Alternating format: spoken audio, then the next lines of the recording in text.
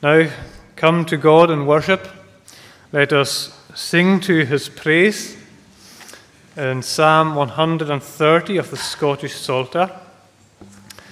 You'll find that on page 421 of the Blue Book, Psalm 130, Scottish Psalter version, from the beginning of that psalm down to the end. We'll sing the whole of that psalm. Lord, from the depths to thee I cried. My voice, Lord, do thou hear, and to my supplications voice give an attentive ear. Lord, who shall stand, if thou, O Lord, should mark iniquity, but yet with thee forgiveness is that feared thou mayest be. I wait for God, my soul doth wait, my hope is in his word. More than they that for morning watch, my soul waits for the Lord. I say more than they that do watch, the morning light to see. Let Israel hope in the Lord, for with him mercies be. And plenteous redemption is ever found with him, and from all his iniquities he Israel shall redeem. The psalmist, they are trusting in God and relying on him. His hope is in the word as his soul waits upon it. Whatever situation we are in, we can come to the Lord with confidence. Let us stand together and sing. Lord, from the depths to thee I cried.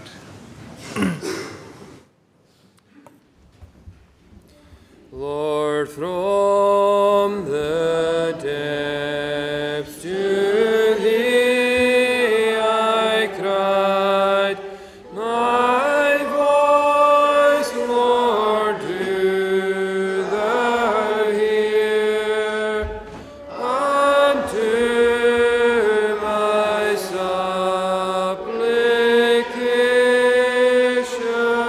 voice give an attentive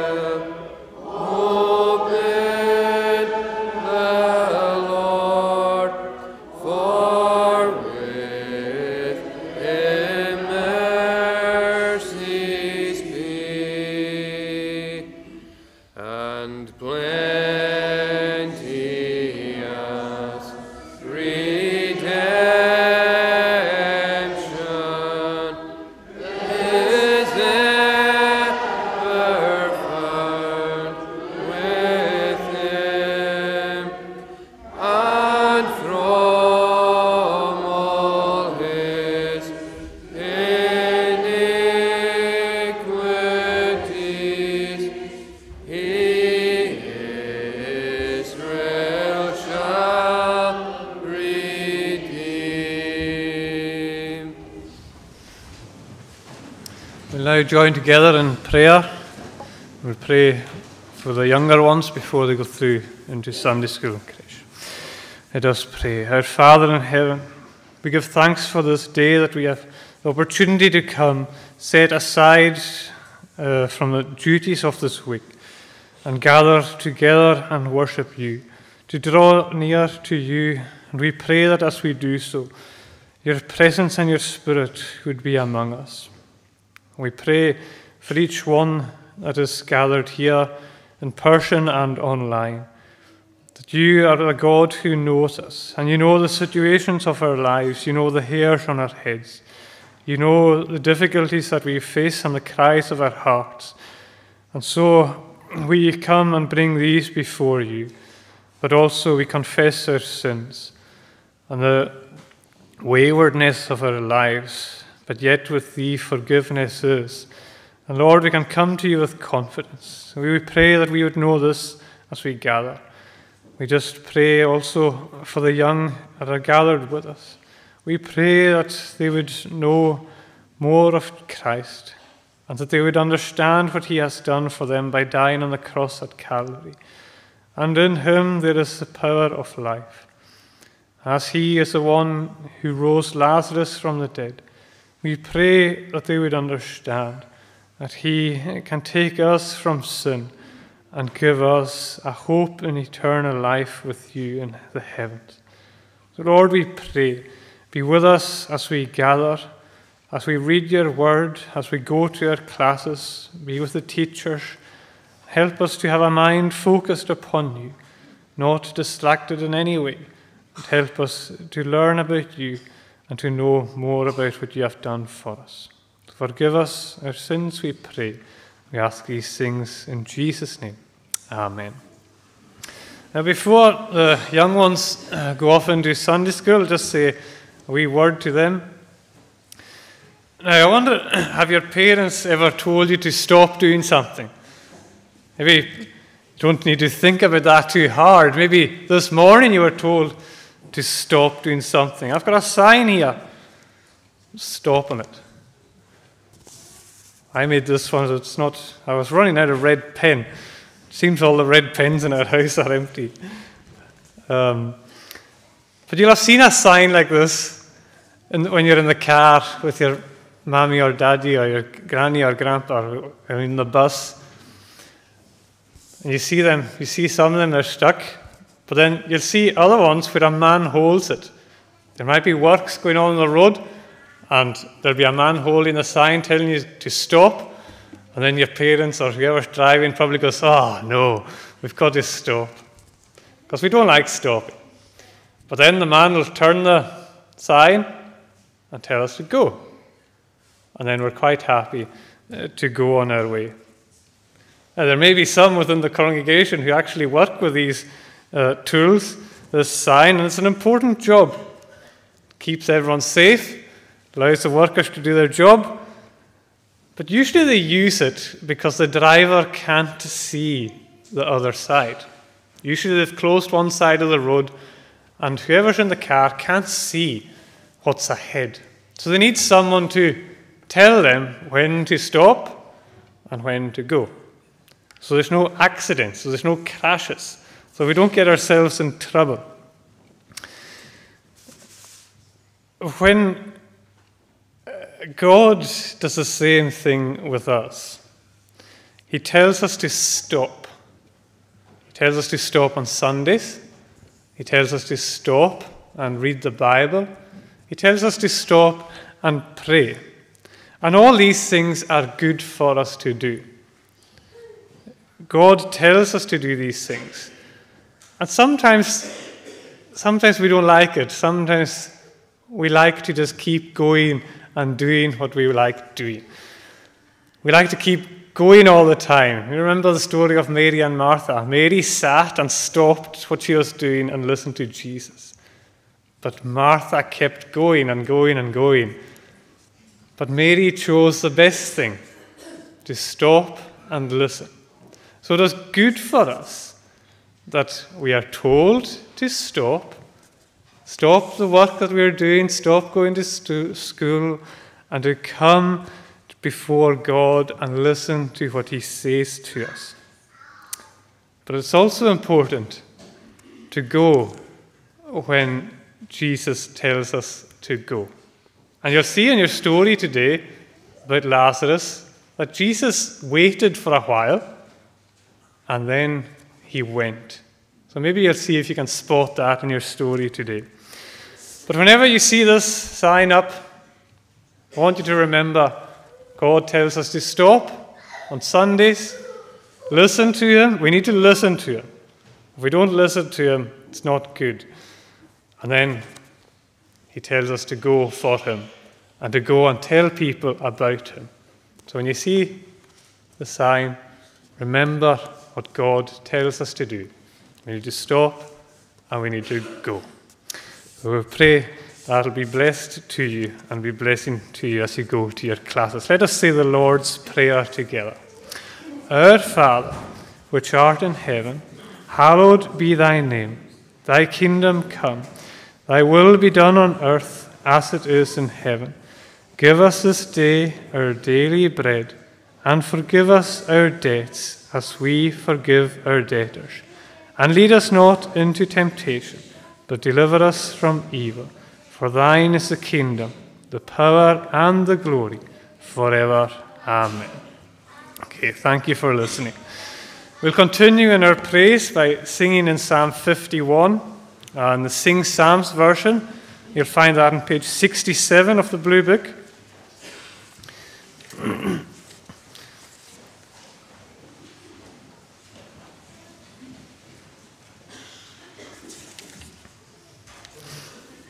Psalm 51 at page 67 from the beginning of that psalm down to verse mark 9. O my God, have mercy on me. In your steadfast love I pray.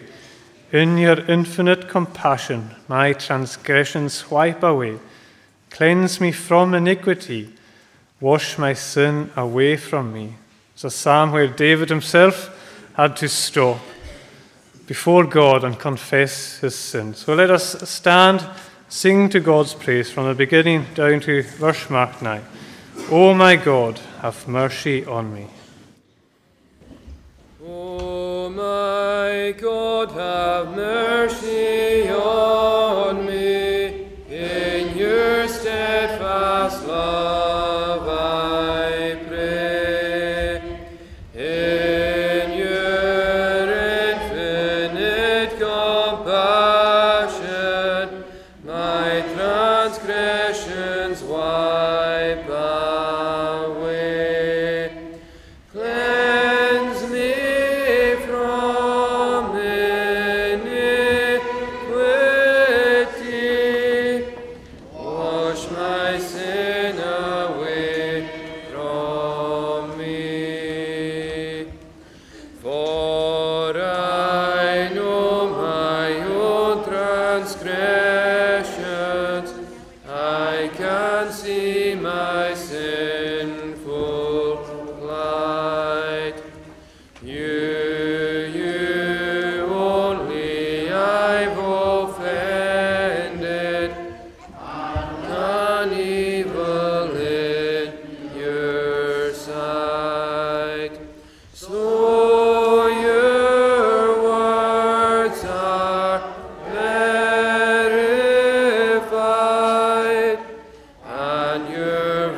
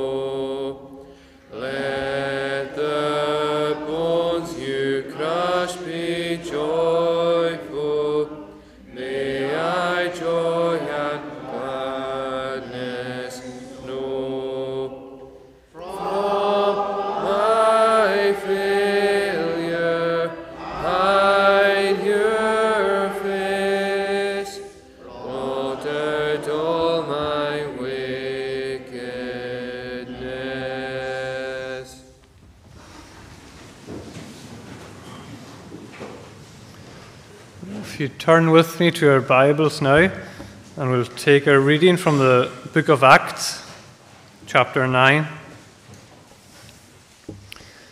Book of Acts, reading from the beginning of chapter 9. It's the account of Saul's conversion. We'll read down to the end of verse mark 22. Let us hear the word of God. Acts 9, from the beginning. But Saul, still breathing threats and murders against the disciples of the Lord, went to the high priests and asked him for letters to the synagogues at Damascus, so that if he found any belonging to the way, men or women, he might bring them bound to Jerusalem. Now, as he went on his way, he approached Damascus, and suddenly a light from heaven flashed around him. And falling to the ground, he heard a voice saying to him, "Saul, Saul, why are you persecuting me?" And he said, "Who are you, Lord?" And he said, "I am Jesus, whom you are persecuting. But rise and enter the city, and you will be told what you are to do." The men who were traveling with him stood speechless, hearing the voice, but seeing no one. Saul rose from the ground, and although his eyes were opened, he saw nothing. So they led him by hand and brought him into Damascus. And for 3 days he was without sight, and neither ate nor drank. Now there was a disciple at Damascus named Ananias. The Lord said to him in a vision, "Ananias." And he said, "Here I am, Lord." And the Lord said to him, "Rise and go to the street called Straight, and at the house of Judas look for a man of Tarsus named Saul. For behold, he is praying. And he has seen a vision of a man named Ananias come in and lay his hands on him so that he might regain his sight." But Ananias answered, "Lord, I have heard from many about this man, how much evil he has done to your saints at Jerusalem. And he has authority from the chief priests to bind all who call on your name." But the Lord said to him, "Go, for he is a chosen instrument of mine to carry my name before the Gentiles and kings and the children of Israel. For I will show him how much he must suffer for the sake of my name." So Ananias departed and entered the house, and laying his hands on him, he said, "Brother Saul, the Lord Jesus, who appeared to you on the road by which you came, has sent me so that you may regain your sight and be filled with the Holy Spirit." And immediately something like scales fell from his eyes, and he regained his sight. Then he rose and was baptized, and taking food he was strengthened. For some days he was with the disciples at Damascus, and immediately he proclaimed Jesus in the synagogue, saying, "He is the Son of God."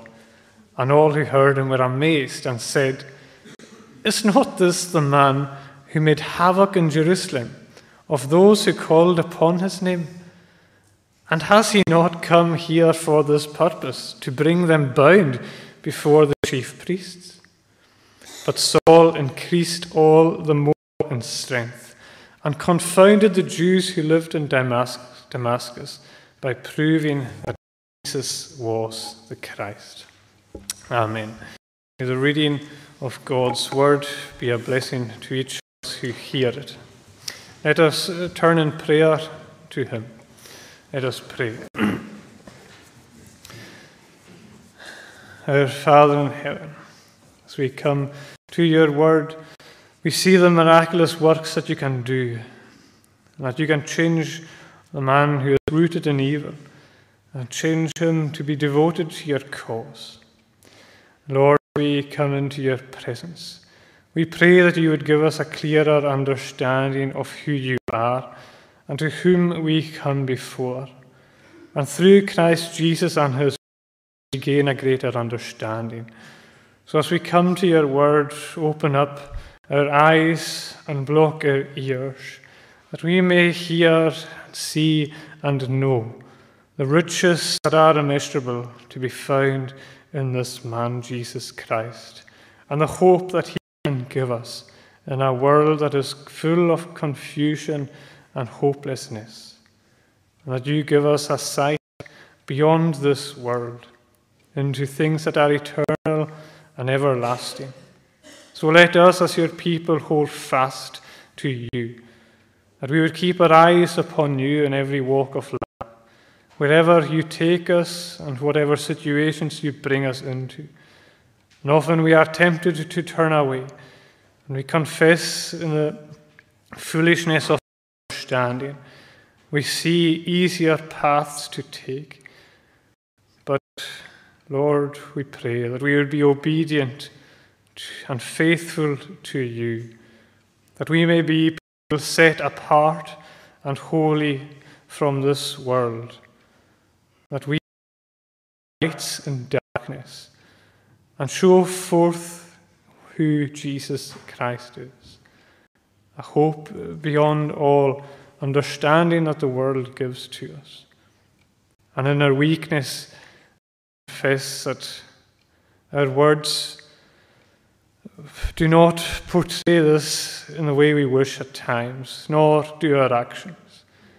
But we ask that your Spirit would be indwelling within each of us, that it may strengthen us and guide us along the way, that we may come to you in prayer asking you to show and reveal to us your ways, so that we may walk in it, that we may walk along the paths that are set aside for us, and that we may not turn again to foolishness.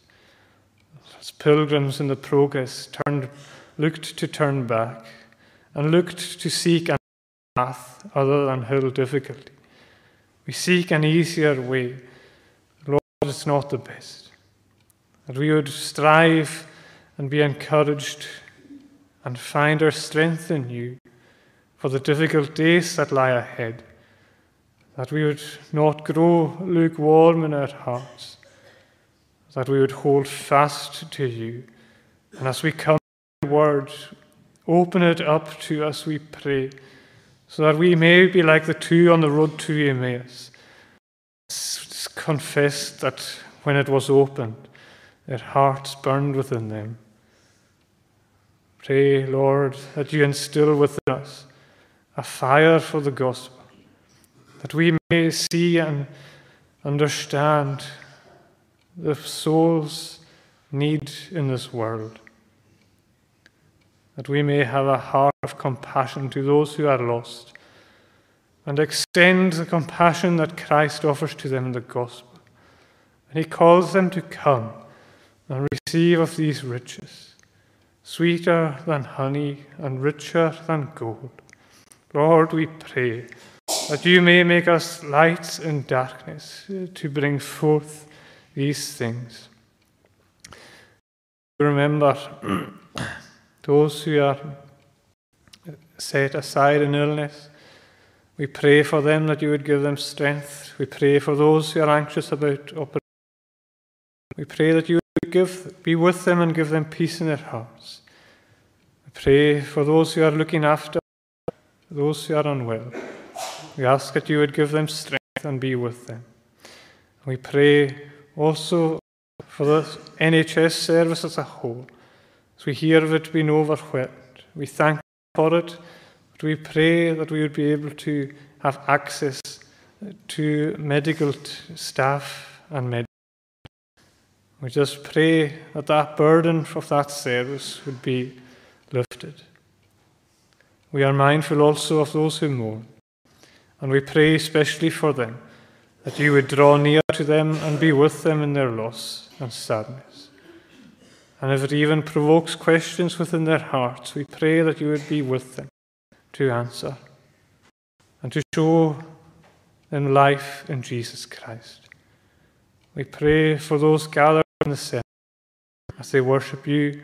We pray for our children as they consider the story of Lazarus. that even in the darkness of death, those who trust in Jesus can have life eternal. We just pray for those who go forth with us. We pray for the training of your people, that you would raise up men to declare these riches of Christ, and that we would be a nation that would understand and turn back from our foolishness, that we would turn to your word and be guided by it. So Lord, we pray that you would guide our thoughts as the Spirit. May we know your Spirit's presence over us as we turn to your word. Speak to our hearts and minds, we pray. And all this we do the confession of our sins in the name that is above all names, in Jesus Christ, who died for us on the cross at Calvary, in whom all authority has been bestowed. We ask these things by the power of his name. Amen. Continue in praise by singing in Psalm 86 on the Scottish Psalter version. We'll find that on page 341 of the Blue Book. Psalm 86.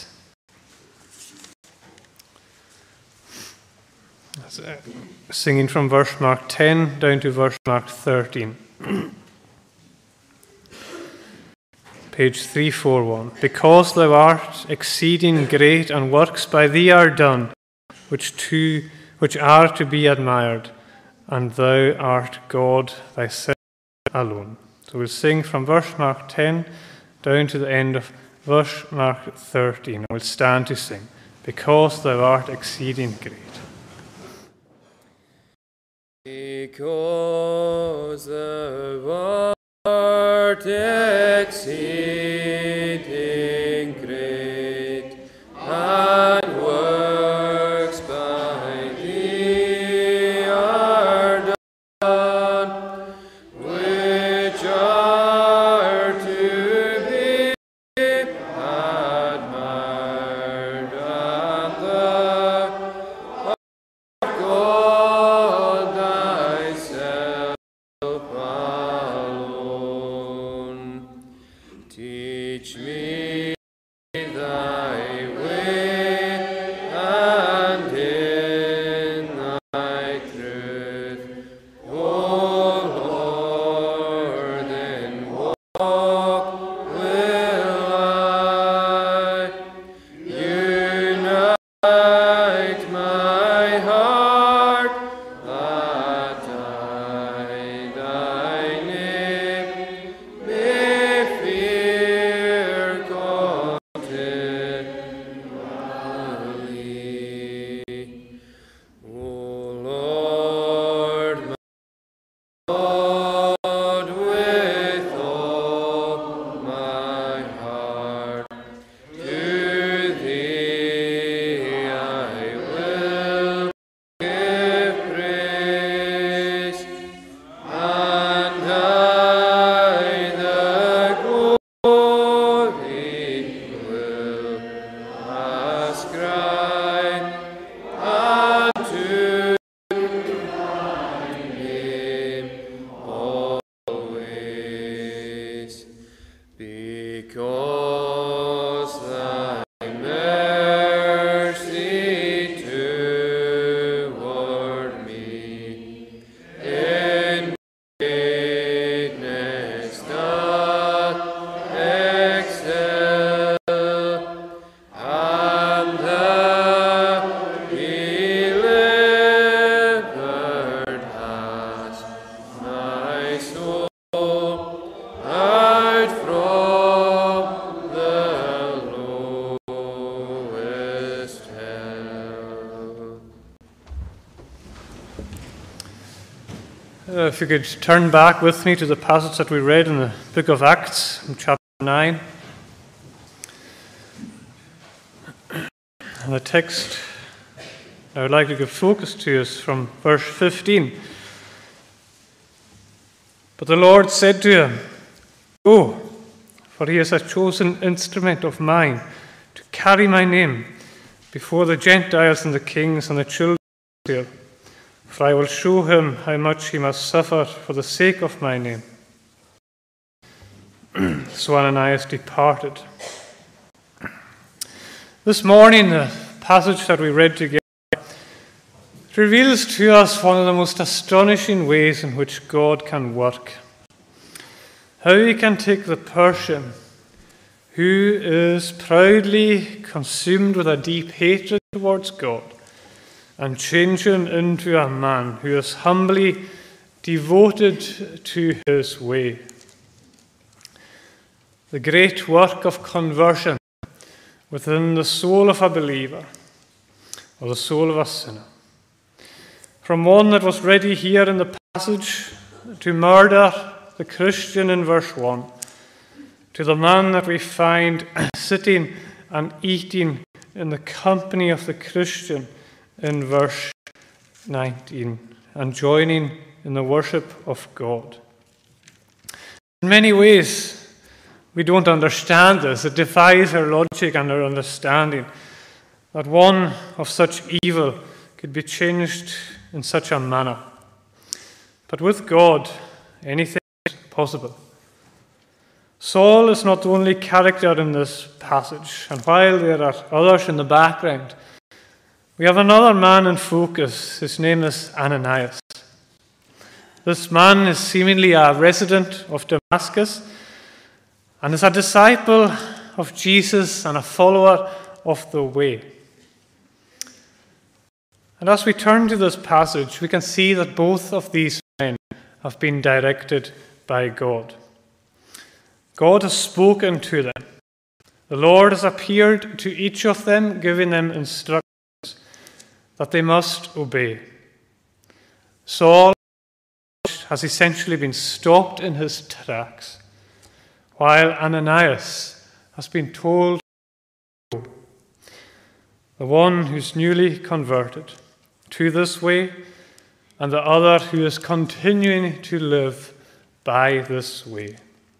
And we are told of Saul that he is an instrument of the Lord there in verse 15. But it's surely true that we can say the same of Ananias in this passage, although he is there to fulfill a different purpose. But even in this understanding, we don't just stop at this passage. For surely that term is true of every Christian. Surely that term is true of all the Lord's people who are gathered here this morning, that they are instruments for his cause. Whether we are young or old, whether we are new to the faith or mature in faith, surely it is true that we can say that we are all instruments of the Lord, and the believer is an instrument. But what does it mean to be an instrument of God? You can imagine a musical instrument like a guitar or a piano. They can create the most spectacular compositions of music, but they can also create the most horrendous. The quality of the sound that comes from it is not dependent on the instrument. You may remember a film called Green Book, where there was a film about a pianist, and he was going around the country playing on pianos for people to enjoy. But he had to play on a certain type of piano. And one time it wasn't a Steinway, is what they call it. It wasn't a Steinway piano that was set before him to play on. But they endeavored to get him a Steinway piano. But even if you gave me or anyone here a Steinway piano, I wouldn't do much with it. I wouldn't be a pianist. I wouldn't create anything that you would be in awe of. Well, maybe it would. It wouldn't be very good. It would be horrendous. So the praise, the adoration of the music does not go to the instrument. It goes to the person who plays it. It goes to the person in whose hands it falls. Now, an instrument, you it could be described in different ways. An instrument could be a tool that you use for work, as many of us here could associate with. The tools that we use and the quality of the items that we use make all the difference for us as skilled persons that use them. But giving that item to someone else doesn't mean that they will be as skilled or produce the same results. You see, it is the one who holds the item, who knows best what to do with it. The master, the one who is familiar with it, knows how to use it and knows how to get the best result from it. It is not determined by the instrument. It is determined by the one whose hands it is placed within. And the word here in this passage as instrument, it could equally be described as a vessel. That may be more familiar to many of us, that he is a chosen vessel. And same again, if you take a vessel or a bowl in our imaginations, it's held in the hands of someone. And in this passage, if it is a vessel, you can imagine it being filled and the vessel then being passed in the hands of someone. May receive from that vessel the contents that are in it. Like people would receive the music that comes from the instrument. And everyone here should realize that we are to place our hands in God. The Christian in particular should be of that mind. But even the unbeliever is to understand that when we place ourselves in the hands of God, we fulfill our purpose in glorifying and honoring Him. This is what happens when we put ourselves in the hands of God and we trust ourselves fully to His way. It is there where the instrument produces the best music. It is in these hands where the vessel is filled with all the desires of life that are lasting and satisfying, not the desires of the flesh, the desires of our lives that we find in Jesus Christ as He fills that vessel. And those who place themselves in the hands of God are honourable to God and give honour to God. We are instruments in the hands of God. And I would like us to look at this passage of the two instruments that God employs for His glory in this memorable record. Two individuals that are used in individual ways distinctly. Saul is forced to stop at Ananias, he is told to arise and go. Commands of God. Saul stop and Ananias arise. So let us consider Saul at first. Saul is brought to a place where he must sit and stop. Previously, he was the man that was hunting down the Christians. He was the man who was slaughtering the Christians. The next stop was Damascus in his mind. He had the written order of the high priest within his pocket. He had the soldiers accompany him on the way. And it seemed like there was nothing that could be done to stop this advance of evil. But as we proceed in reading, in verse 3, all of a sudden, we read of a light from heaven flashing around him, that like the flash of lightning. This light that appeared before him, it says that he fell. But it would be better translated that he collapsed. He could not stand before the presence of this light because it was the presence of Christ. Christ in whom all authority had been bestowed. The Christ in whom you remember when the people came to arrest him, they fell back when he spoke to them in the Garden of Gethsemane. They could not stand in his presence, nor could Saul.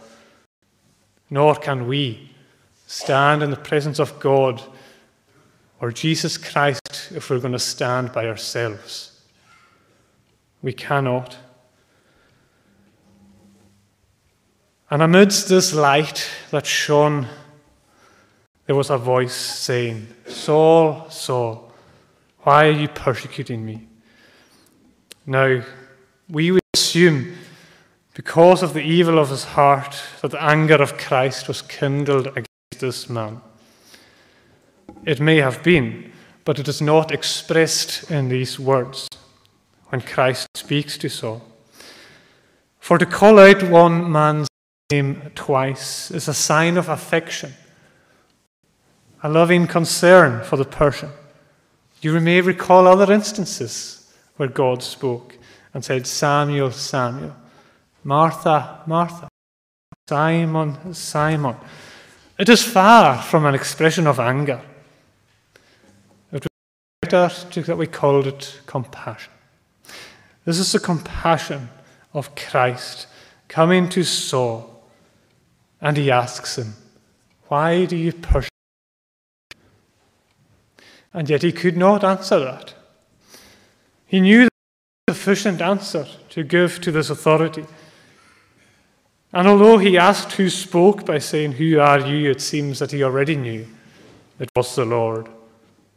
And in the response he got, it was probably the most fearful response he could have asked for. "I am Jesus whom you are persecuting." Jesus stopped this man.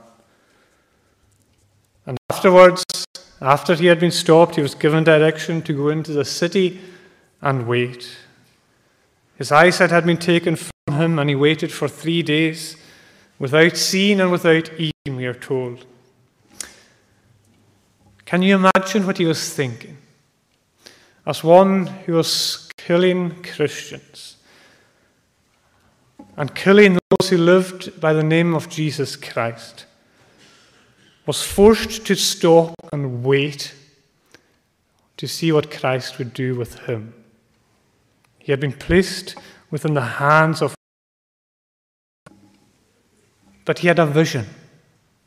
And it's very important, vision, because if he didn't get that vision, he would have been left to his own reasoning and his own understanding. And for all that he had done to the people of Christ and the followers of his way, I think he would have gone mad. And he would have been in deep depression, awaiting how Christ would repay what he had done to his people. But because he had the vision, he had a hope of forgiveness and a hope from despair. And with his sight removed physically, I believe he turned to look within himself in these 3 days. It is good for us to do that at times, to turn and stop and look within our hearts and who we are before God. Saul realized whose hands he was in prior. He realized he was in the hands of the enemy, the evil one who had directed him. And now before the presence of Christ, that vessel was surely empty in his eyes. All that he had done amounted to nothing before the presence of Christ. But the Lord was set to fulfill, with the abundance of his compassionate love, his mercy and his grace. And see here in this point, in the great conversion of Saul, although he lived a life turned and directed against God, against Jesus Christ, Christ saved him. Christ died for him. And though he would have expected death by his own reasoning and expected punishment, he received eternal life. And he received the inheritance that had been set aside even for him. And though I am fully persuaded that he knew himself deserved to die, he knew himself he was unworthy of receiving all these riches of Christ Jesus, for all that he had done and for all that he had lived his life by before. But it is the same today. While we may not be people opposing the church, we may well be living life without Christ, without Jesus, and for this moment he has set you to sit and stop, that you may come under the power of the light of the gospel of Jesus Christ.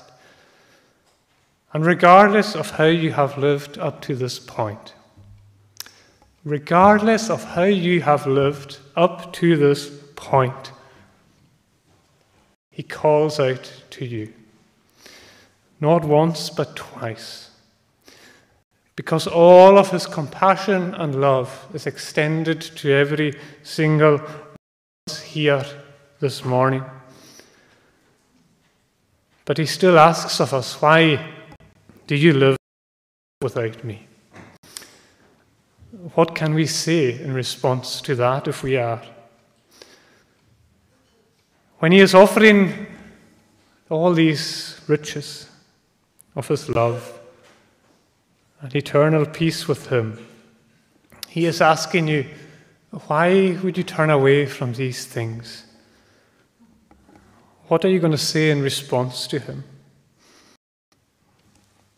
Is he saying to you, I am Jesus, I am calling you, you are rejecting me? Before his glory, all your responses and all your reasonings to why you aren't will collapse and fall. There will be nothing to say. There will be a time when we meet him, when we stand before his presence, and all we shall do, we won't have anything to reason to why we never trusted in him. The Bible tells us that all we will do is bow the knee, fall before him, and confess that he is Lord. So we are told in his grace to stop and consider who we are before him this morning. What is our vessel before him? Christ is one who is willing to fulfill it. I believe Saul sat in these moments pouring out his heart, confessing all his wrongdoing and the foolishness of his ways by not being in the hands of Christ, asking for the forgiveness for all that he had done. But we're told that Christ said he was praying. Christ listened to his prayers. Christ listened to everything that he said and forgave him of the way in which he had lived his life. Saul, he did not know how instrumental he would be in the future as an instrument of God, but he placed himself in his hands and trusted him to his way. And it's a place where we all must come. We place ourselves in the hand of God, and we find there the purpose of our lives. And we ask that as we do, as his vessels, he will fill us to overflowing. Saul had to stop. In Christ, we have the power to be saved. But he does not save the person to stop. He saves the person to go. Let us turn to Ananias and look at the account of Ananias. He is told to arise. Ananias is introduced to us in verse 10. And in all understanding, a mature Christian. The Lord also spoke with him, but it is interesting to note that he only addressed him in name once. I do not have an answer for that. But it is worth noting that Ananias was not an instrument of Paul's conversion.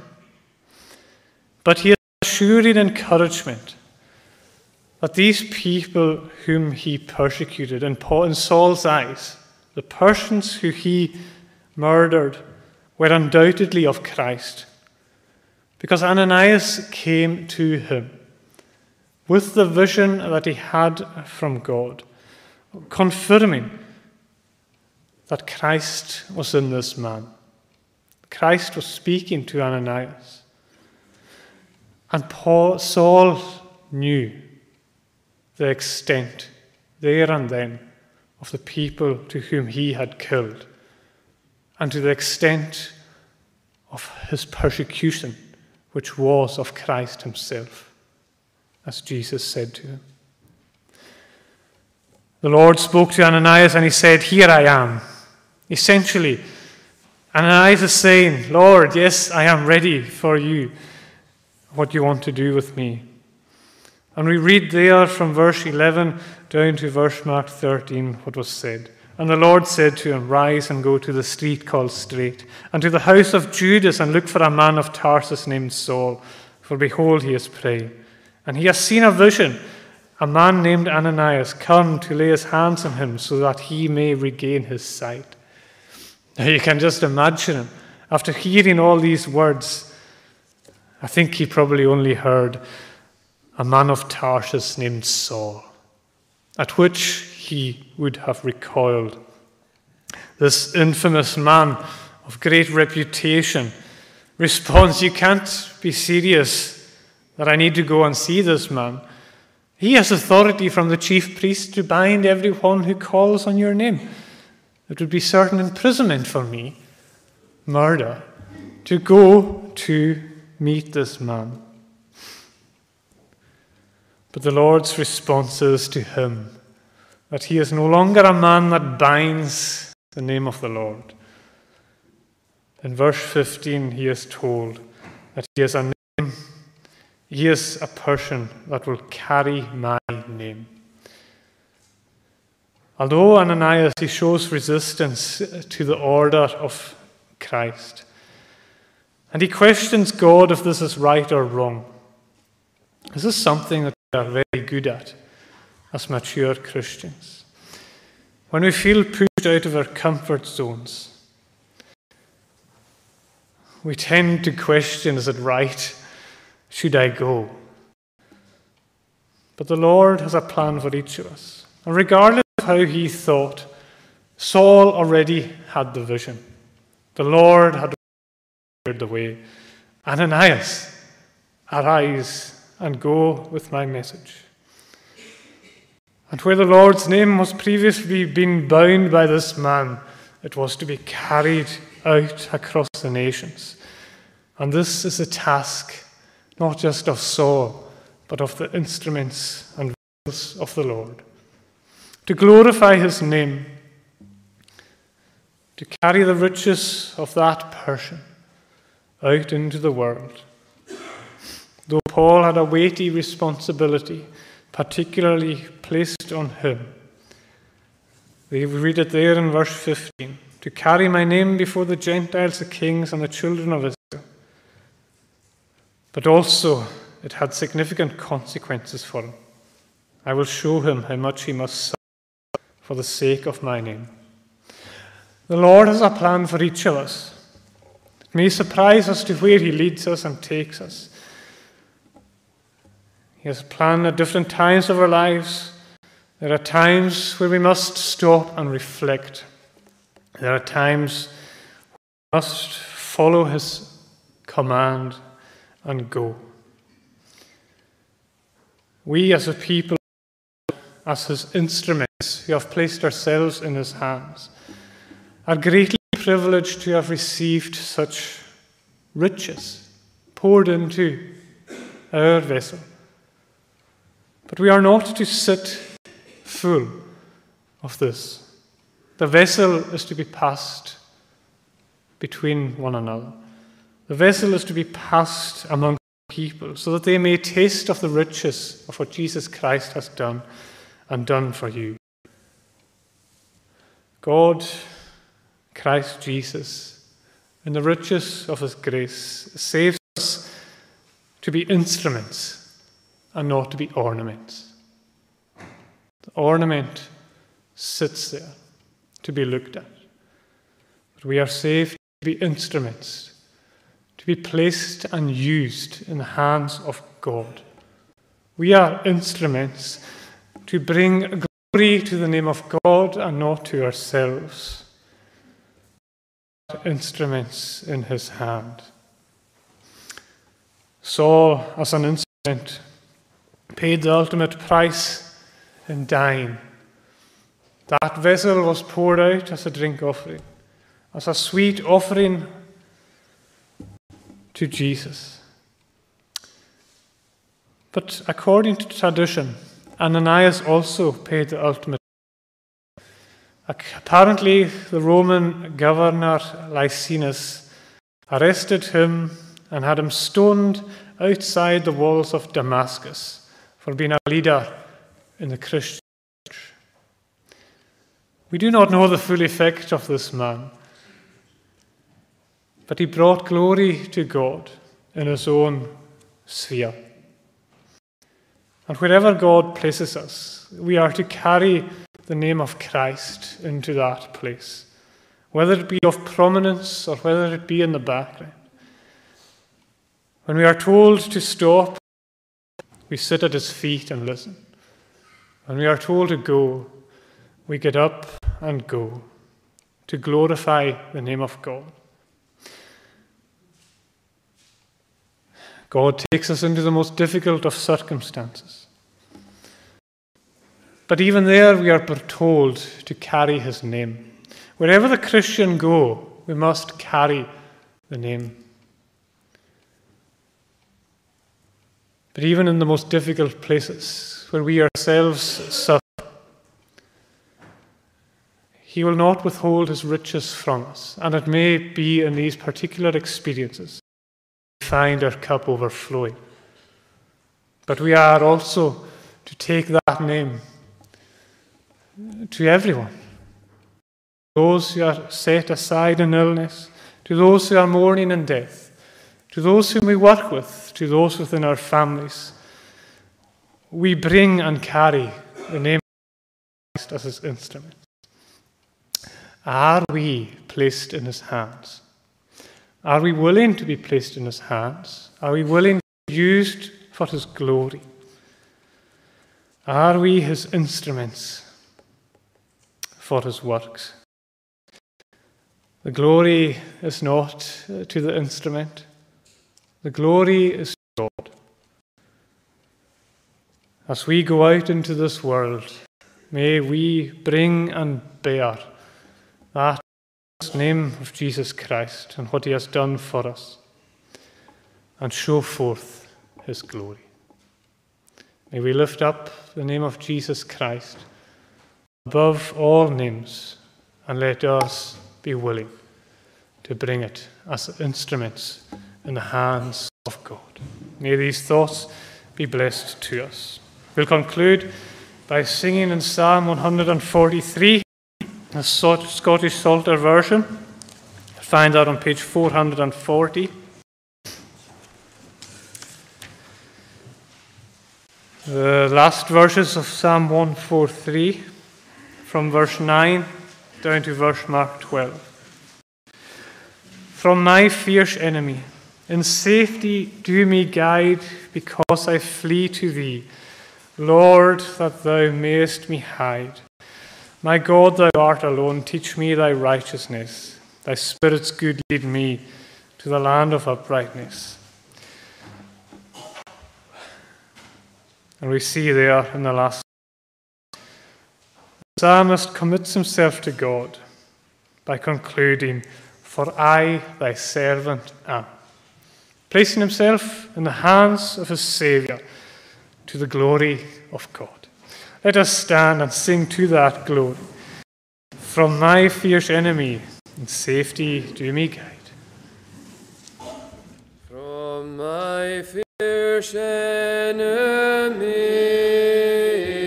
in safety do me guide, because I flee to thee, Lord, that thou mayest me hide.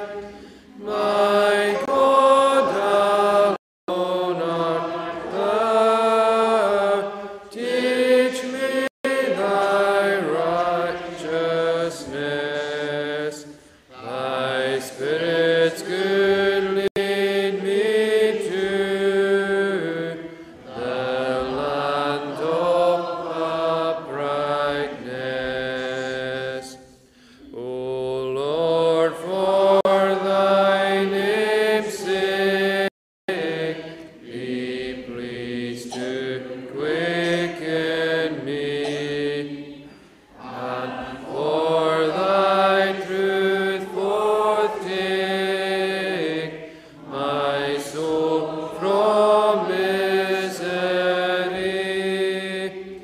and of thy grace destroy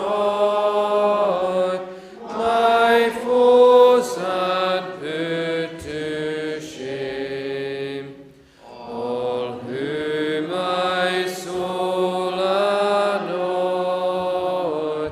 for I thy servant am. Concluding a word of prayer.